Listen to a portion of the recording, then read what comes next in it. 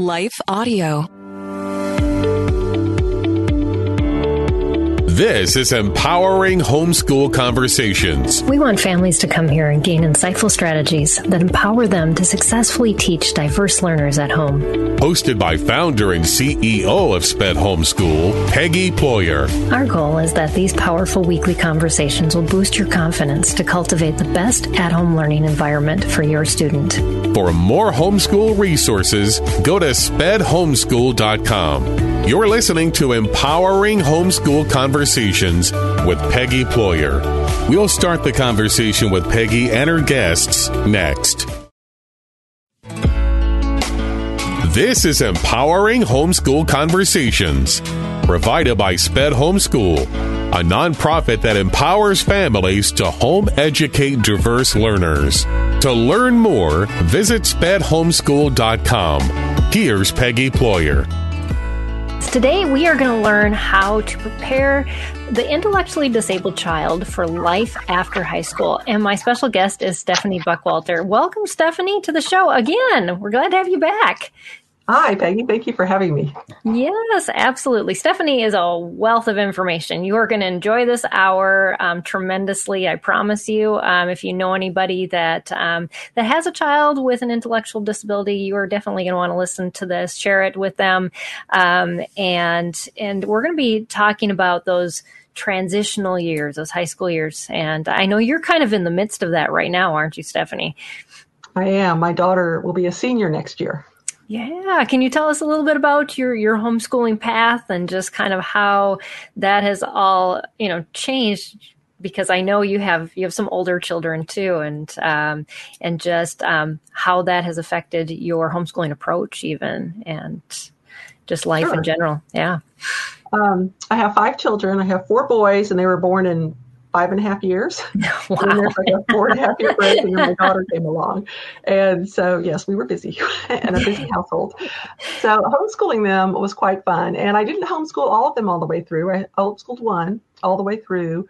And then the other ones dropped out at different times and went to either private school or public school. So we've done a little bit of everything. Yeah. And my daughter has done both public school and homeschool. I started out homeschooling her, then she was in public school for a while because unfortunately I followed everyone's advice. Oh, it'll be great. It's like, not necessarily. Right. And then it was, there are positives and negatives, of course.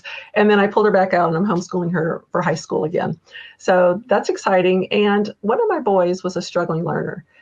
And my daughter's nonverbal, but he is, very mild disabilities, and he can articulate what's going on in his brain. So that was really, really helpful. So that gave me a lot of insight into helping special needs kids when I can talk to someone who struggles, but can actually tell me what's going on in their body or what they're thinking. Right. That's a big gap. So you're kind of covering our entire audience, because we do have those parents who have those children that just have those struggles that can communicate, and then all the way on the spectrum to children who are nonverbal. And so, like I said, Stephanie's going to bring a wealth of information into this conversation. And so we're going to, as we dive in, I also want you to know, it looks like, again, I'm not exactly sure what's been wrong with Facebook lately, but we're not broadcasting to Facebook again. So I will definitely add this video up to Facebook once it's done. But we are broadcasting on YouTube. And so if you're watching on YouTube and you want to join this conversation, make sure you put your comments, your questions in the feed, and we would be happy to include those. Also know that we take questions ahead of time, and we had a couple of viewers already submit questions, and we will include those in our conversation. So if you're on our email list, you'll get the emails the day prior to the broadcast, and you can get the link for that, get a reminder that the broadcast is starting, and then be able to get your questions included, even if you weren't able to join us live. So we want to make it most accessible to you. So that's why we do that. So let's kind of just dive into some of the questions you and I have talked about. And then we will just kind of see if there's any other questions that come from our viewers. But how do we even get started? I mean, what options are there? We talk about preparing for life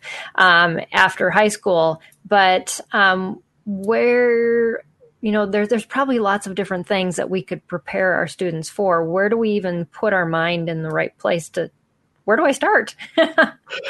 Okay. Well, one thing is when you have a special needs kid, you're not just going to be teaching academics, you're going to be doing life skills and academics. And the balance of those is going to depend on how severe your child is. So the milder your child, the more you can focus on academics, the more severe you'll be spending a lot more time on life skills. Got it. There are probably about 5 different directions you can go. Colleges now, because there was a law that was enacted in 2008 that gave people with intellectual disabilities more access to college. And so colleges now offer access to lots of programs. Mm-hmm. And there's a website called thinkcollege.net. And after the show, I'll send Peggy anything we talk about. I'll take a note and write down links and we'll give share it to you that all in the show notes. Description. Yes. So you'll have those at the end, so you don't have to scribble them all down. So thinkcollege.net is specifically for identifying colleges for kids with intellectual disabilities. And then there's job training programs, and you can usually get those to the county. Right. There are day programs, and those are offered different places. And we can talk about each of these in more detail. Yes. But you may just have your child stay at home with you. And then there's also the full-time living facility. So there are lots of options for your child, and none of them is better or worse than the other. It's just what works for your child and your family, and for you for you personally, because you have to have a life to live after your child's out of high school too.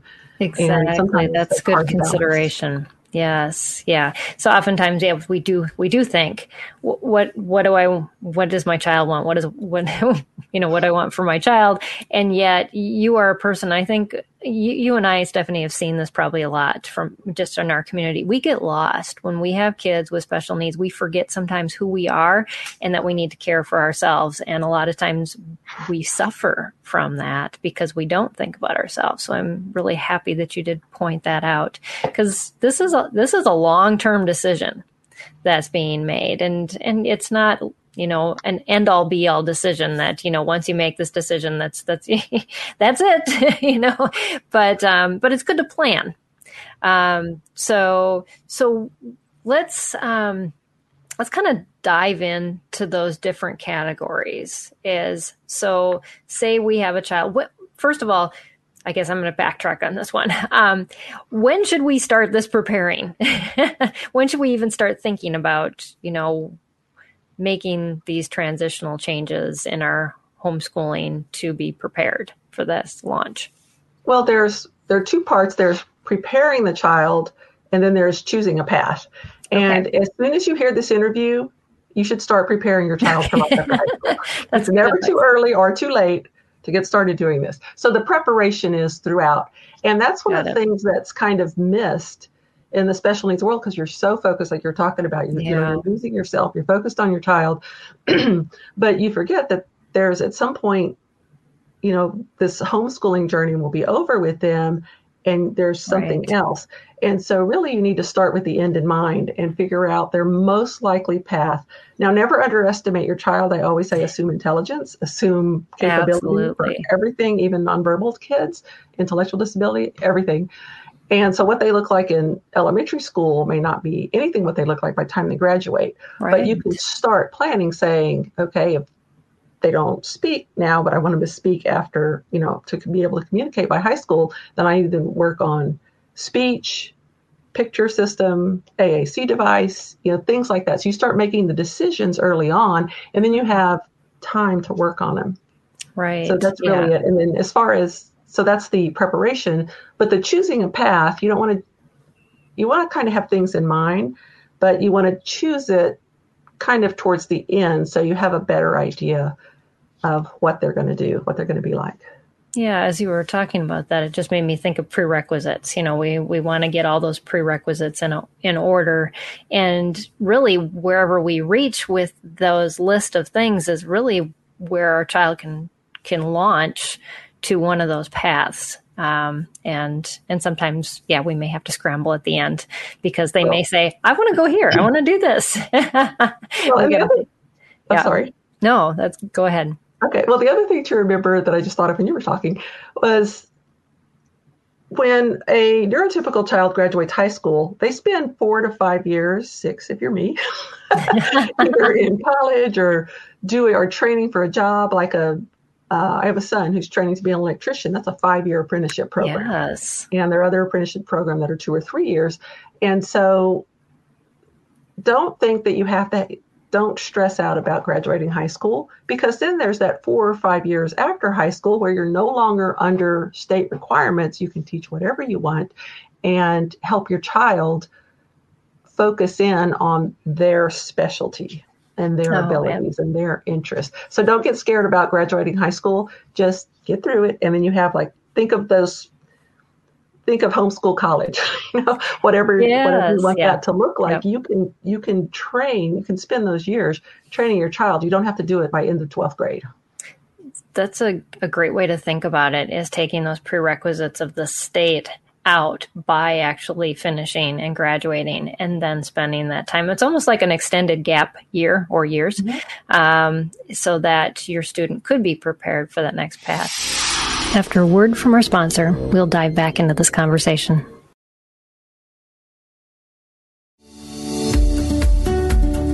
This is Empowering Homeschool Conversations, provided by SPED Homeschool. Go to spedhomeschool.com to get resources and support for teaching your unique learner at home. Can we backtrack a little bit and talk about that question is, what do I do when I am required to teach certain subjects, and mix that all in to preparing and those prerequisite skills that we want to build? Okay. Well, the first thing is some states have no requirements, like the one you're in, and the one like mine has, you only have to report scores or evaluations on the core language arts and math.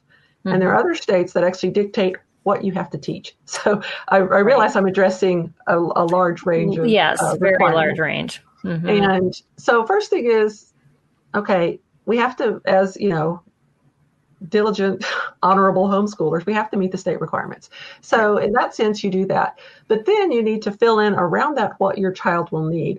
Several states, but not all, I found out, have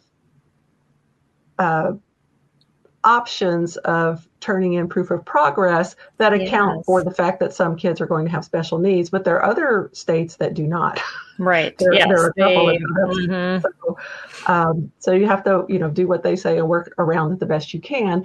Right. But for those who have a little more flexibility, you can use electives, what I would call electives, to work on your child's needs. If we're talking specifically about high school, high school always gives electives. Right. Also, if your state doesn't require, like mine doesn't require reporting on history and science. So I can use history and science as opportunities not for academic training, because my daughter has moderate ID and she's nonverbal, functionally nonverbal. She has, like 10 or 50 words and uses an iPad for some communication. So the electives those can kind of be turned into pseudo electives even, to work on the things that I want to work on. Another thing you can do if you have heavy state requirements is use summer school. And I know you probably need to give your child the mental break. I know it works great with my child, but you could do, one thing that you wanted to work on in summer school, or even one thing throughout the year that you could work in. Those are the best ways to balance it. Yeah. Summer school, after schooling, or use electives. Yeah. And if you somehow can incorporate it into their interest, then the buy-in's a little easier for those types of things. I didn't even address all that, because that's true, because I found that my daughter learns best in context. So if I want to teach her vocabulary words, we pick a topic and we study it, and then we learn all the vocabulary related to that, even if they're high-level words or low-level words. It doesn't matter. Yes. She can learn it all. I'm assuming, because she's not verbal, she can't spit it back at me. She can find them on her iPad, but she won't necessarily use them in conversation. But my goal in teaching my child, and this may help other people, my goal in teaching my special needs child is I want to teach her I picture her life after high school.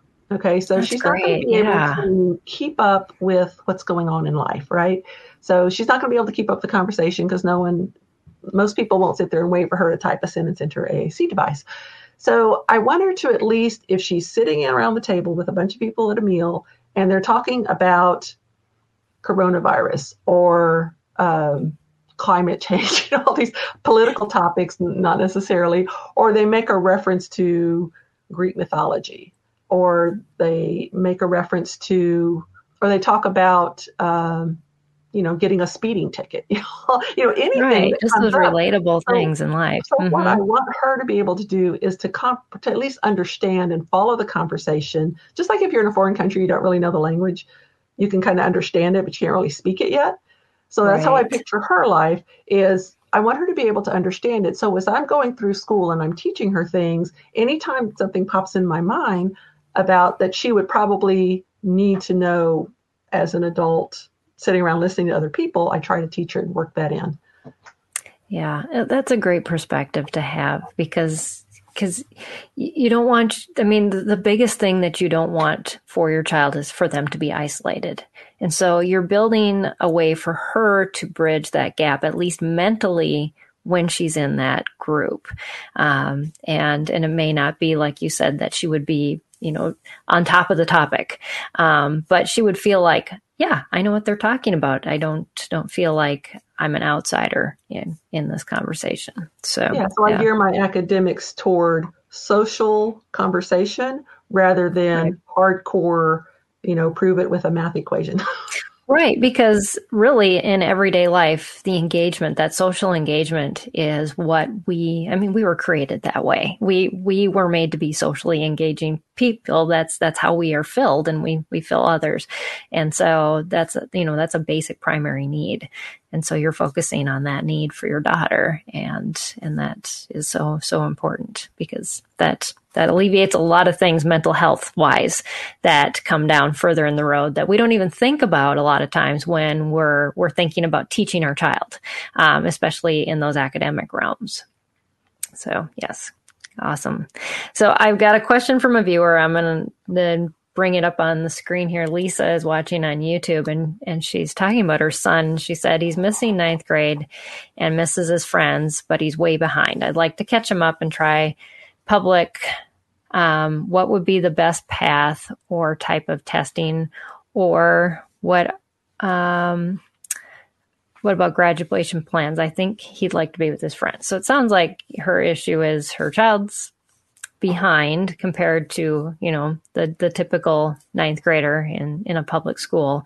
And she's trying to use homeschooling, which a lot of people do, use homeschooling to kind of remediate before putting him back into school. Okay. Well, the first thing, if we're talking about math, right? We're talking about math specifically? Mm-hmm. Okay.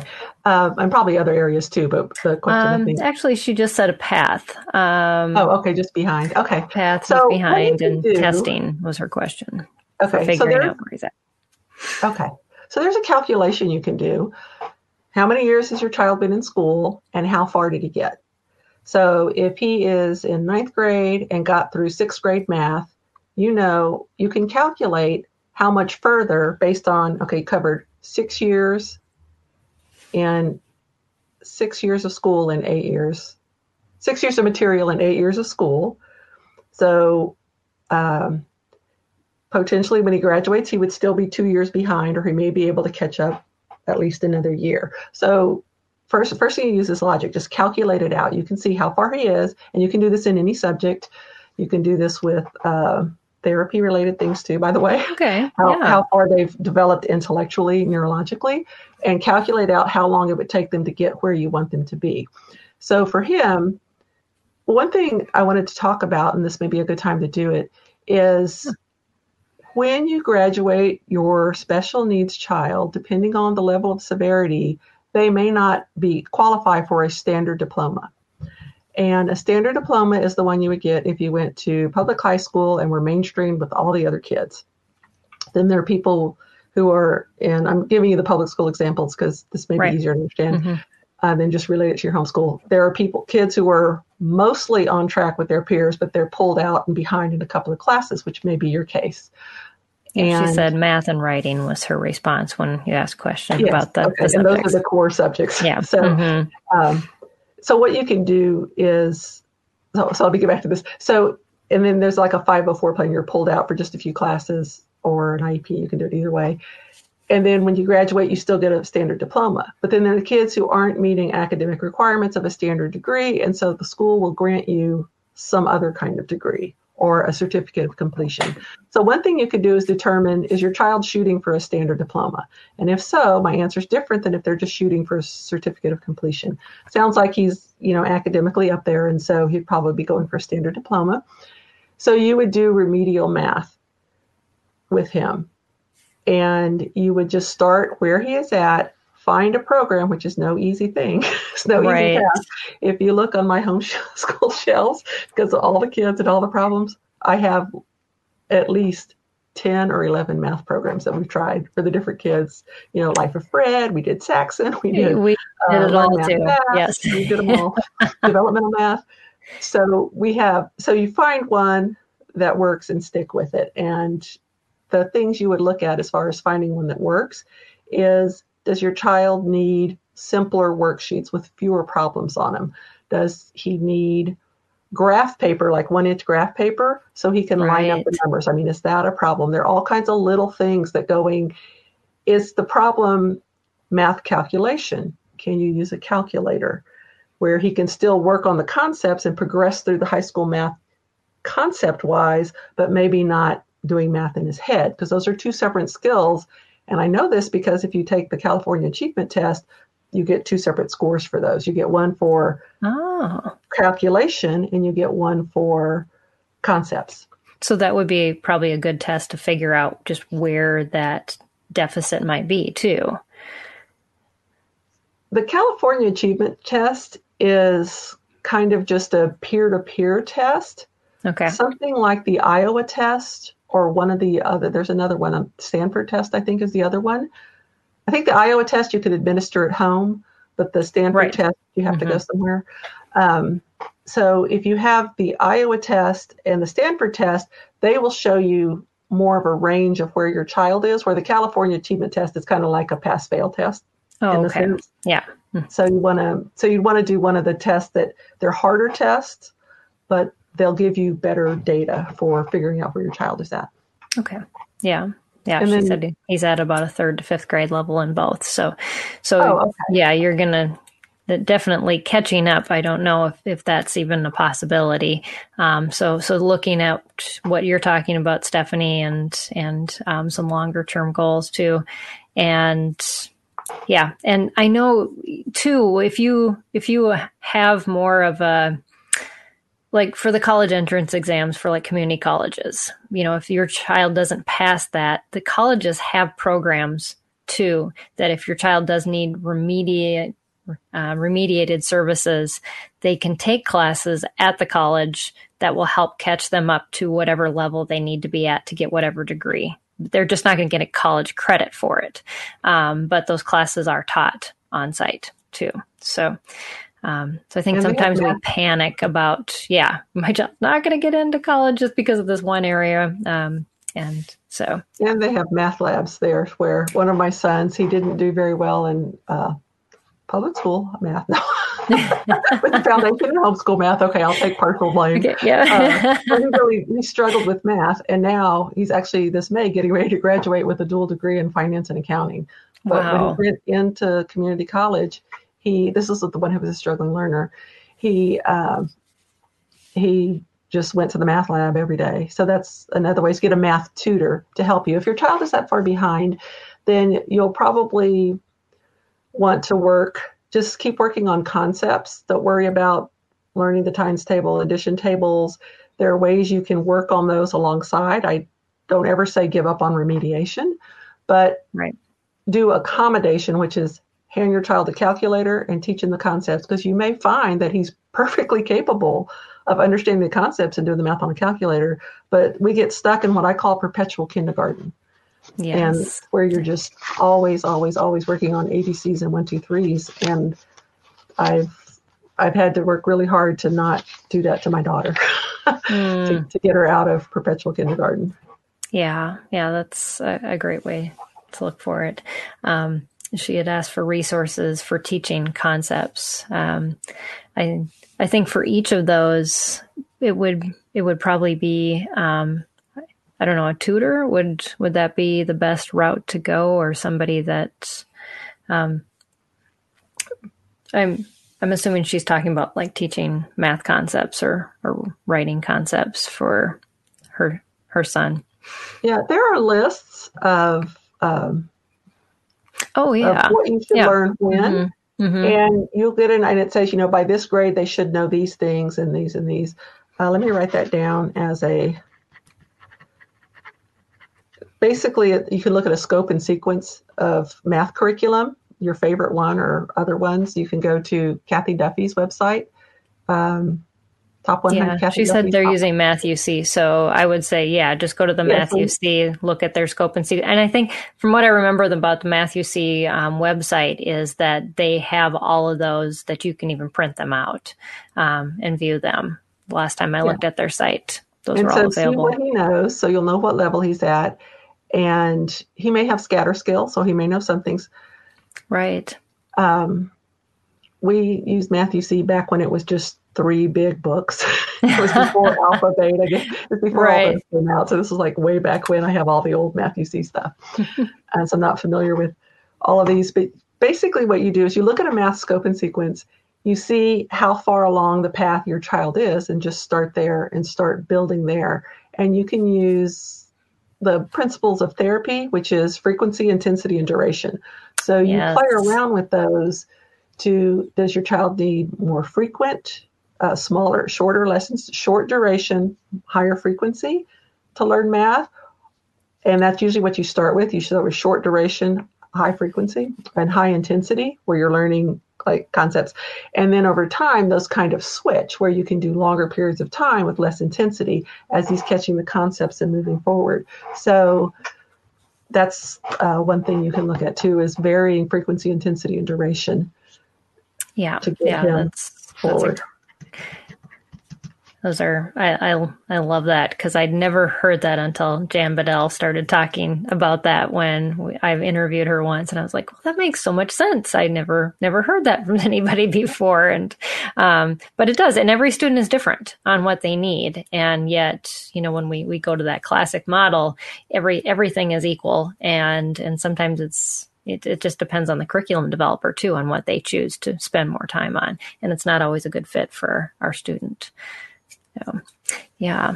Well, so I'm going to return back to the subject that that we're focusing on and I love that though that we spent time on Lisa's question, because I know a lot of people struggle with this. It's like, we're hitting those high school years. We hit that panic time and we go, wait, we are so far behind. I don't even want to think about planning. And so I'm glad we were able to address that, because Lisa, there are so many people who are in the same place as you are, and we just want you to not worry. Yeah, Stephanie's raising her hand if you're listening to the podcast.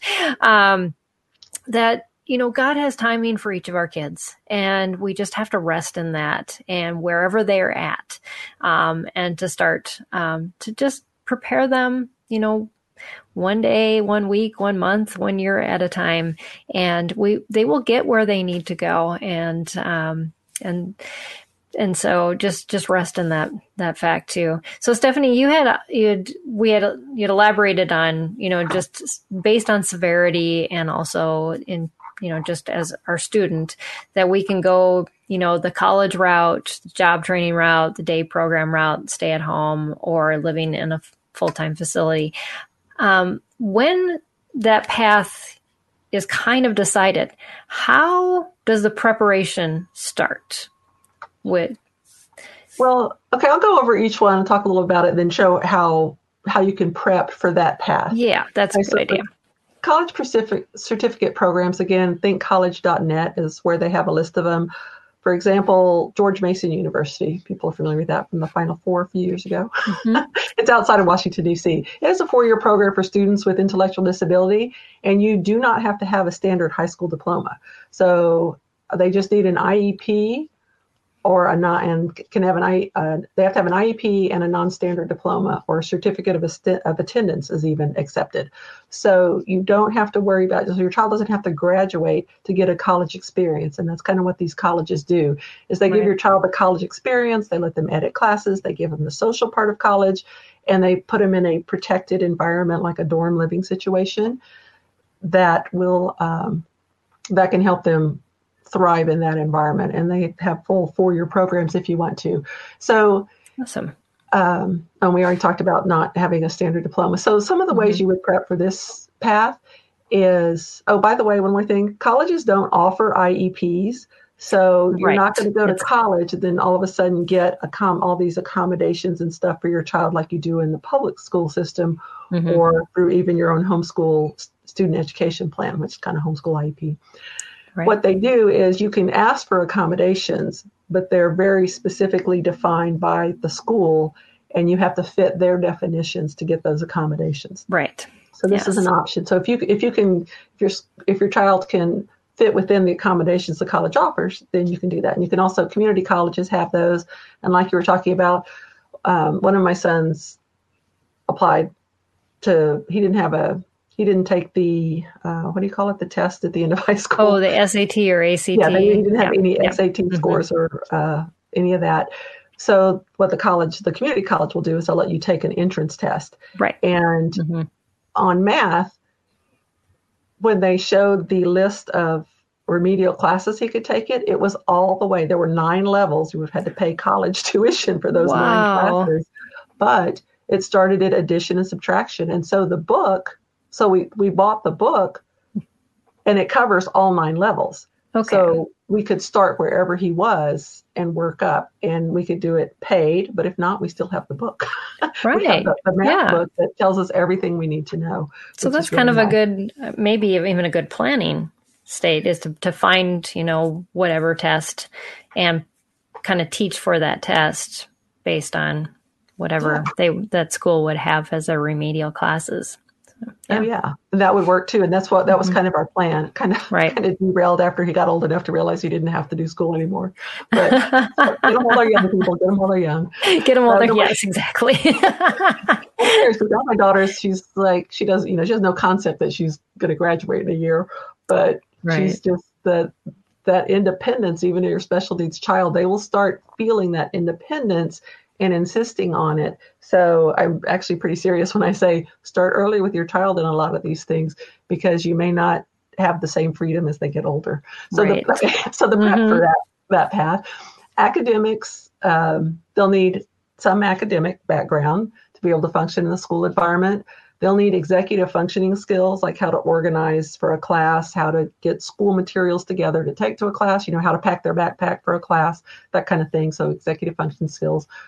You might want them to know a few social activities, like how to bowl and how to play board games, so they can go do social things with other people. Oh, yeah. Yeah. They need to be able to sit in a classroom without disrupting it. And I'm not talking about, tics and quirks and things like that. I'm just talking about being able to sit through a, 45-minute, hour-long class without, losing focus, losing themselves, whatever. Right. They may mildly have to know how to deal with bureaucracy, which you'll have plenty of that as they get older. You have to work through all the forms. Right. Yes, and colleges are well known for that bureaucracy point. So and they would have someone helping them through that process, but it would help them to be prepared that, hey, we're going to have to do paperwork and this is what it means. And personal safety and boundaries, they'll need to know that. You definitely want to teach your kid that, even no matter where they're headed. Right, after exactly. college. But that's really important. And then knowing when to ask for help, because if they don't know when to ask for help, they can have a really miserable college experience. So that's the things that you would want to prep on that. Yeah, that's a good list. And some of those I would have never even thought of. And now that I've had a student go through college, I'm sitting here going, yes. Wish I had that list. So, and we had a mom ask a question before too, and she said, "Do you have a checklist to follow?" Danielle had submitted that ahead of time. So Stephanie's kind of rattling off a little bit of some checklists for each of them verbally, and so hopefully that will help you a little bit. Okay, and if you'd like, I can put them. I can kind of make a checklist and give it to you to distribute, like in the show notes, put a link to it or whatever. Sure. Yeah. Or you can just put them straight into the show notes, either one. Whatever works best for you. Yeah. Okay. Yeah. All right. And so then the next one was job training. And what you're going to want to do is look for places that teach people job skills that have intellectual disabilities. Now, I want to add something here that if your child has both intellectual disabilities and psychiatric problems, and I'm talking like mental, I know they put mental illness, ADHD and all that stuff is considered mental these days, but I'm talking about psychiatric problems more than just what's termed mental. Right. Yes. So be careful. Those are not equivalent. So some places that accept children with intellectual disabilities stipulate that if they also have psychological problems or psychiatric problems, that they don't work with those kind of kids because it's a whole different ballgame. Oh, okay. So That's you have to be, know. Yeah, you have to be careful that those are. So if your child is also struggling with mental health issues, just be careful about what you're choosing and go slow with working them into one of these pathways, because it's just a little bit of a different ballgame. Mm-hmm. So you have places that teach that, and you'd find government services in your area. Normally, if you're in the public school system, that kind of hold your hand through this process of getting access to all the government services. What happens is, you have child find, and then you have the education system, and then you have this adult. In my state, it's called the Department of Aging and Rehabilitation. Oh, okay. but that's where you get your job help from. You would never think that. So you can just type in DAR for your state or. We started with our state and then worked down to our county and then the local office when I was doing that with my son. Yeah. So and it's the same thing. So you may have. Yeah, starting at your state. So all of these programs, by the way, typically the programs are administered by the state. They may be funded by the federal government, but they're at a state level. So you have to look up for services within your state. And then from state, you can also go to county and to city level, or there are community organizations that may be helping. I think this comes up in another question. So the job training, so you can get official training through a government agency. You can go with entrepreneurship. There are several families that have taken their child's interest and turned it into a family business. Yes. So the child is working there and running it. In our local area, we have a kid who loved chocolates. And so now they have a chocolate store. Wow. And they mold their own chocolate and things like that. And they hire mostly people with intellectual disabilities. It's really cool. Wow. And, they work there and they serve there, and and they do catering. You can order stuff online. It's really cool. So you can look for places like that. Internship, that way you can kind of check out a job before it's a big commitment. Right. An apprenticeship where you can actually learn a vocation. And again, your child might have to be a little higher functioning. So we kind of started at the highest functioning, and we're kind of moving down the ladder here. Yeah, absolutely. Volunteer work is a good place to learn skills. My son, who was, high functioning, he was interested in farming. Oh. And we went and there was a volunteer farm in our area. So we would go there 2 days a week and we'd work on the farm. And then all the vegetables at the end of the season went to the local food bank. So that was kind of cool. So they had like a 10-acre farm, and we helped work the farm. We were like, there are lots of volunteers, but that was kind of fun. So you can do volunteer work. And so he learned about farming that way. And then he got a farm internship from the volunteer work. And then he got a farm job after that. So he actually worked through the steps by starting with a volunteer, the internship, and then a business. And then there are special businesses, which we talked about. So those are some. So the way you prep for those, find your government services, find employers willing to work with people with intellectual disabilities. Now, there's some that already do, like Goodwill, Salvation Army. They're usually those bigger ones. the county programs, but they're also local businesses. Like if you can find someone, maybe a friend or someone from church, they have a business and there's like a single skill job and you can teach your child that skill, right? Then perhaps they would be hireable. And I'm thinking, well, I had a friend with a special needs daughter, and she went through one of these training programs. She worked in the hospital, and what she did, and it was a job all the nurses hated, but she loved doing it, and that was wrapping all the utensils after they were sterilized, because then they had to be preserved. And she loved doing that, and the nurses appreciate her so much because not a single one of them ever wanted to do that. So there are little things like that.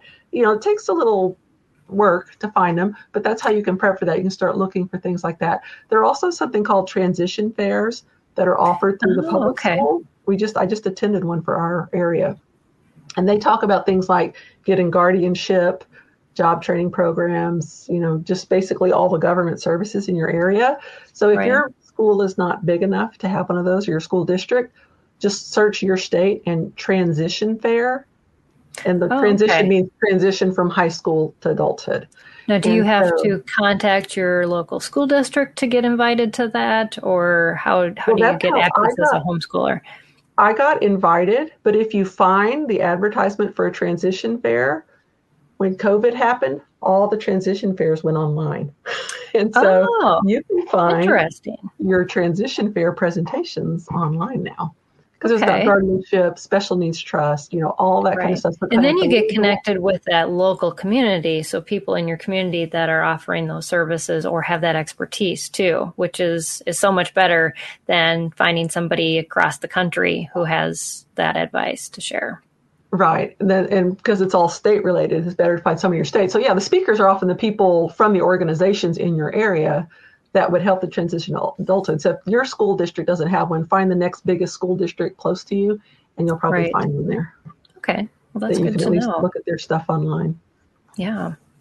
So we've talked about the college route and the job training, and let's see, we can cover anything else. I think that's it. So day program would be next. The next ones are much shorter.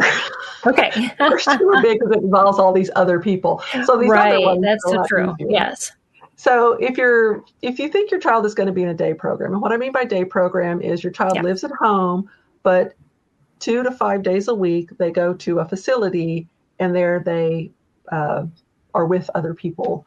And there they focus on life skills, possibly employment skills. Mm-hmm. They offer social opportunities on site. They often take community trips out into the community to help them develop their community skills. And again, these are the ones that are provided by state, county, city, possibly a community organization, or possibly a church. Our church is huge, and it offers an adult daycare program. Oh, wow. 5 days a week. And it's really nice. The only thing is you have to be 21, so it has to be after that public school graduation date. Yes, the 21 date. That's kind of that transition time for students who have that extended graduation time. Right. So that's the 4 years we're talking about, where you can actually stay in public school those last few, another 3 years after you graduate. So that's what you would be doing during that 3-year period, is training your child. So the prep for that would just be call facilities in your area and ask them what a day would be like for a child with your level of abilities, and then adapt your teaching and what the child would need to know to go into that kind of a program. And regardless of whether you actually use the program or not, the skills are going to be relevant to Yes, absolutely. Yeah, you're not losing anything at all. That's a good point. Yeah. And so you just search special needs day programs or intellectual disability day programs. That's the keyword, day programs. And you'll find some, and you can, search by city, state, county. Okay. Yeah. Or Google Maps.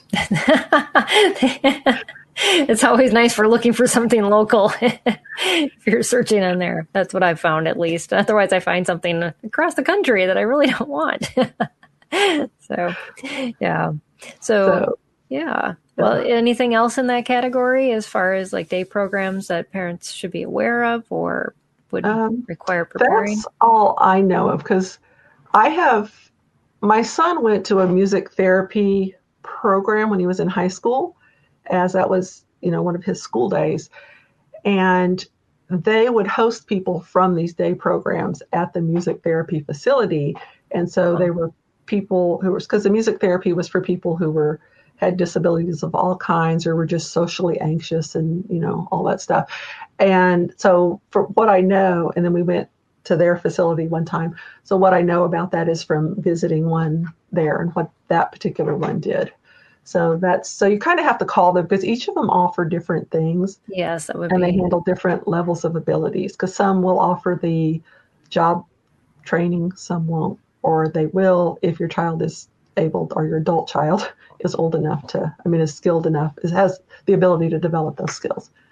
Right. So you really just have to call around to know. Yeah, and don't just assume that one is going to look like the other. That's a really good point to make and to be prepared for, especially if you are preparing.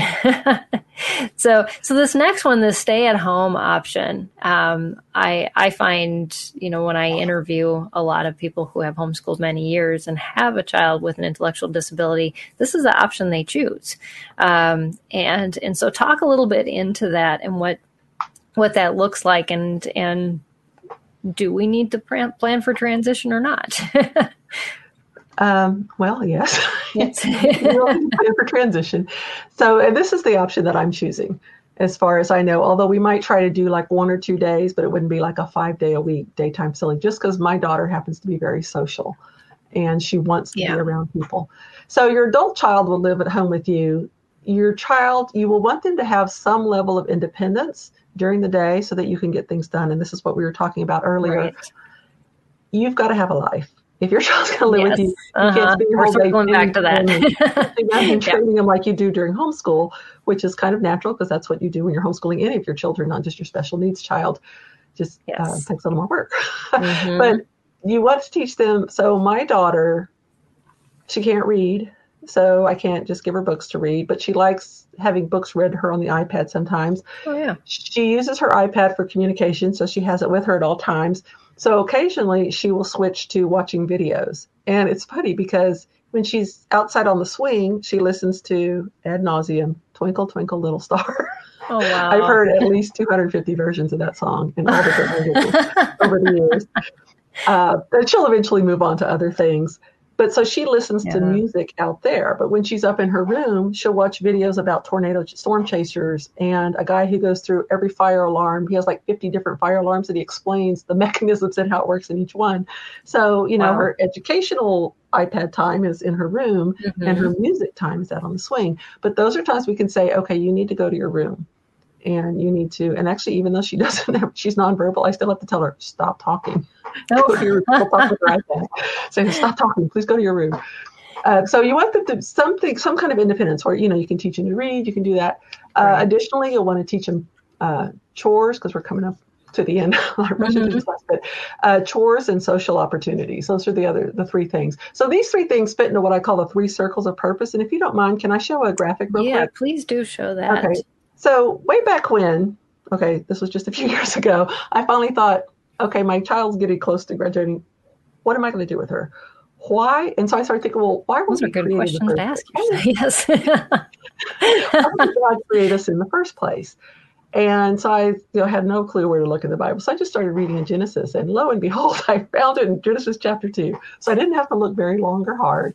But let me see if I can get God is so good. He knows how short our time is and what we need to hear. So, yes. Screen. We'll make sure that you get a timestamp and when this shows up in the video too, if you're listening to the podcast, so that you'll be able to go to this timestamp and look at the graphic that Stephanie is sharing. Oh, I'm sorry. What did you say? I was trying to find it. No, I just was talking to the audience about. I'll share the timestamp of where this is going to be in the video, so that. And I can also put a link because I have this graphic in a 8.5 by 11 sheet on my website. Oh, okay. And I'll give a link where you can go and download it there. That'd be great. Okay, so I called it the 3 circles of purpose. And in Genesis 2:18, the Lord God said it's not good for the man to be alone. Now I realize he's talking about husband and wife, but husband and wife have kids. There's your family unit, which then forms community and world. So it all starts, we're created for relationship, both with God and with others. So because we were created for relationship, we teach social connection. And there is a list of things there: relationship with God, community, kindness, respect, societal rules, compassion, like I just started thinking of like all these things we have to learn related to social connection. Absolutely. And conflict resolution. And then, I'm learning how to use this. And then Genesis 2:15, the Lord God took the man, placed him in the garden to cultivate and keep it. So we were created for work. And because we were created for work, we teach productivity. And if you'll notice, academics and life skills, I have, for those who can't see, I have like 10 bullet items here. Yes, and there are only 2. And life skills are only 2 of these bullets in one of these circles. Okay. Yes. So you've got a lot to work with your child on. And again, you can focus on these things after high school, but as they get older, they're not as willing to let you teach them. Exactly. Yes. So, they think they know everything. And it doesn't go away even when no. So 2 parents of adult children. That's right. And then in Genesis 2:16 and 17, it's when God tells them, don't eat from this tree, right? And so we were created for self-governance, which I call the responsible use of free will. So that's what's happening here. God's saying, here, I'll put you in the garden. You can eat from any tree, but these 2, right? One that gave eternal life and one that gave knowledge. So don't eat from those trees. So he gave us free will, and we're supposed to use it responsibly. So because we're created for self-governance, we teach independence. And that's like home care, self-care, safety, personal responsibility, healthy habits, all those things fall into there. So I just use this graphic as a guide for all the things I need to teach my child in homeschool. And that's really what it is. Yeah. It brings it back to really what matters. And I love that. I absolutely love that. I wish I would have seen that earlier. Raising my kids, it would have made things so much easier to understand what am I doing and why am I doing this? So thank you. Yeah. And then I guess I have the prep section here. So to prepare for that. So you want to observe your child just real quick. Observe your child, find out what they're good at and what they like. And then you want to find either anything to help them. This is the productivity circle to help them be productive. Chores, hobbies, recreational pursuits, volunteer opportunities, anything. And then you can also use it to build skills.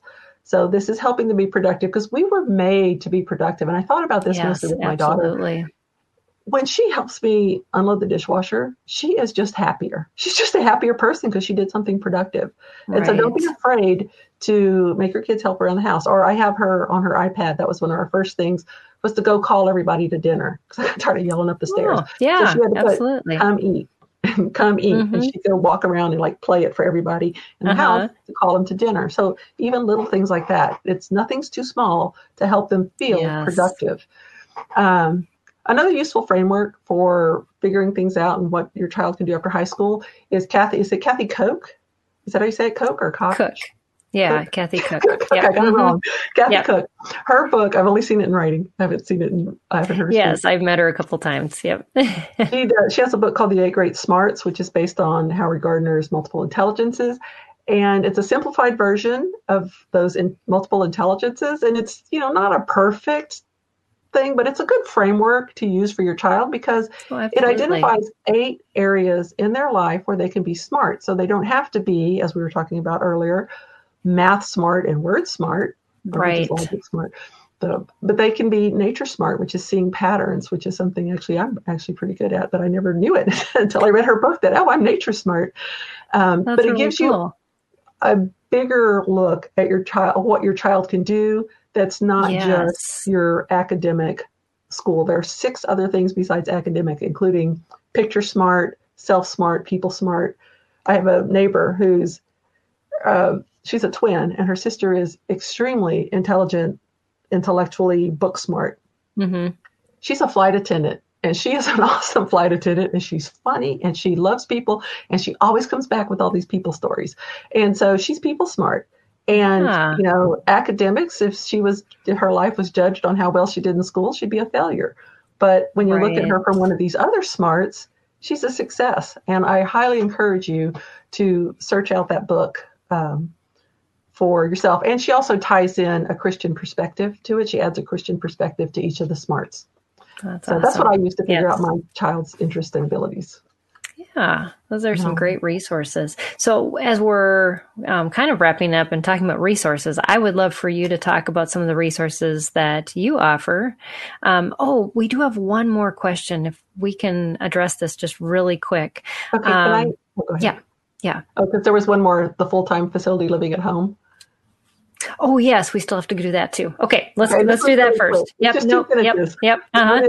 It's a hard decision to make, but sometimes it actually is the best one, because if you have no life because your child is at home and you're suffering, it's okay. It's okay to put them in a home and visit them and be there with them and find a good one. So to prep for that, you would just call, see what skills they work on there, what your child would need to know to be successful living in a group home, and teach them those skills. Yeah. And my parents have made that decision for multiple of my siblings, just because then the time they get to spend with them is quality time. It isn't just always care time. And I think sometimes we forget that we need to have that parental relationship, not just the caregiver relationship with our children. So it allows time for that. So like Stephanie said, don't beat yourself up if that's a decision you have to make. It is still a good decision if God leads you there. So yeah. So Carrie had given us a question ahead of the show, and she has a child with epilepsy and asked a question about how do we prepare him for independence and having peace that he's well prepared. With epilepsy, which my daughter had when she was younger, so I'm familiar with grand mal seizures, all too familiar. I think the primary thing for a child with epilepsy is helping them be able to manage their medication, manage their episode, and make sure that they have a way to get help if they're out among people who have never seen someone have a seizure. Right. So if someone, if he is prone to having seizures and falling down, to either have a bracelet or if he's going to be somewhere where he knows. What I did with my daughter was I took a lanyard with a little thing on the end of it, and I just said, if an emergency, please call. And anytime we go out in public, if she gets lost or, if I'm lost, I'm nonverbal, please call these phone numbers. Right. So when we go to amusement parks or whatever, I'll put that lanyard on her, when she's older, and I fold it to where they can't see her name. Right. My phone numbers, they can't see your name, and I'll stuff it inside her shirt or, so people don't realize. But if she had an emergency, somebody could find that. And help her. Exactly. So having some kind of a help, plus being able to manage his meds. And then ideally, if he can recognize when a seizure is coming on. For example, the very first time I knew my daughter had a seizure, it happened. Our physical therapist, she was just 4 years old or something like that, 3 or 4. The physical therapist was there. She goes, "You hear that?" And she was going, it's like clicking. She goes, "She's getting ready to seize." I said, "What do you mean?" She's like, "No, she's ready to have a seizure." And sure enough, she had a grand mal seizure right there. And so there are usually signs. Some people see colors or auras. My daughter also started having absent seizures leading up to it. So if, people are telling him, "Hey, what are you thinking about?" "Hey, snap out of it," whatever. And he's like, "Oh, okay, this is coming on." And I learned with her, if I lowered her cognitive load, I could really help manage and control the seizure. So okay, yeah. So it's really management is a huge key to that too. Management and being able to communicate that you need help when you need it. Right. Yeah. Yeah. Those are all great. Lisa has been viewing, and she said you've been a wealth of information. Thank you. You're welcome. And so Stephanie has more information. So I'm going to have you talk about your website and the curriculum that you started writing too, which is super exciting. So which do you want to start with? I'll start with my current website. Okay. So, the first one. So artofspecialneedsparenting.com, which is the one up on the screen. That one is where I started, and I just attracted homeschoolers. So I started really focusing in on the homeschooling thing. But that website is really about those 3 circles of purpose. And over time, I will build into it more of that. But there's also homeschooling information on it. Now, I just recently, grand opening is right now, 20 to 40% off. I created curriculum specifically for children with intellectual disabilities because I got tired of being on the curriculum carousel, going over and over and over, doing all these things. And so I have a website specific to curriculum. Let me write it in here. I know I don't have a lot of time. There we go. It's called elarplearning.com. Oh, did it go there? Okay.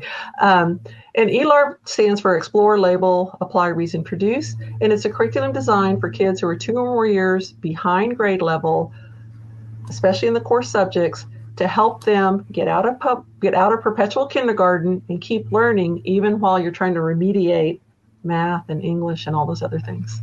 Yeah. Yep. Yeah. I've got it up on the screen, but we'll make sure we add the link too. And so Stephanie has a shop there, and then you can learn more about that your kind of your philosophy too. I'm assuming that you have all that available.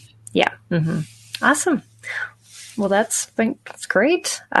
Just like Lisa said, this has been a wealth of information. And like I told you at the beginning, you're going to love what Stephanie has to share. And just you have so much wisdom and insight. And just thank God for you and all that you are willing to share with parents on what He has taught you. It's truly a blessing. So well, thank you. You're a blessing for making all these available. Me and all these other people available. I just sit and chat and, I have a lot of fun.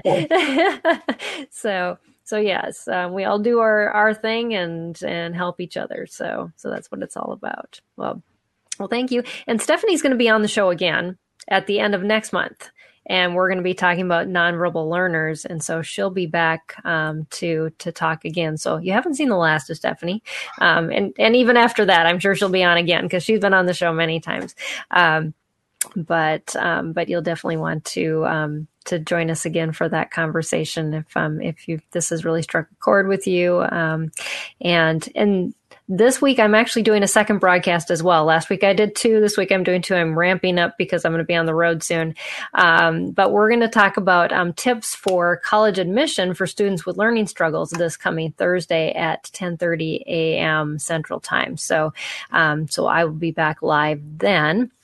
For that conversation. And then again, back next Tuesday at our regular time too, for one more broadcast before I fly out the next day. So anyways, lots of good things, but we're mostly talking about that preparing for life after high school. It's a very stressful time. I realize that I've graduated 3 now, and it's, I don't know with you, Stephanie, and, every time you get to that threshold of what's happening next, it's, Satan can come in and just really eat you apart. But we can't let him come in. We've got to fight that, and God will give you peace and put people in your path like Stephanie who will just pour out their wisdom to you. So thank you again for all that you shared. And make sure you visit Stephanie's websites. We'll put those links in the description so that you can do that. So thank you again. Appreciate you and all that you do. And God blessings on the work that you just keep doing. Thank you. Absolutely. Yes. And thank you all for joining us. We will see you next time here for a conversation. Until then, God bless and take care. See you then. Bye, everybody. I want to take just a second to thank the team at Life Audio for their partnership with us on this podcast. If you go to lifeaudio.com, you'll find dozens of other faith-centered podcasts in their network. They've got shows about prayer, Bible study, parenting, and more. This has been Empowering Homeschool Conversations with Peggy Ployer. Hi, I'm Zach. And I'm Randy. And we're from Salty Saints Podcast. We're a theology and apologetics podcast. To find out more, subscribe at lifeaudio.com.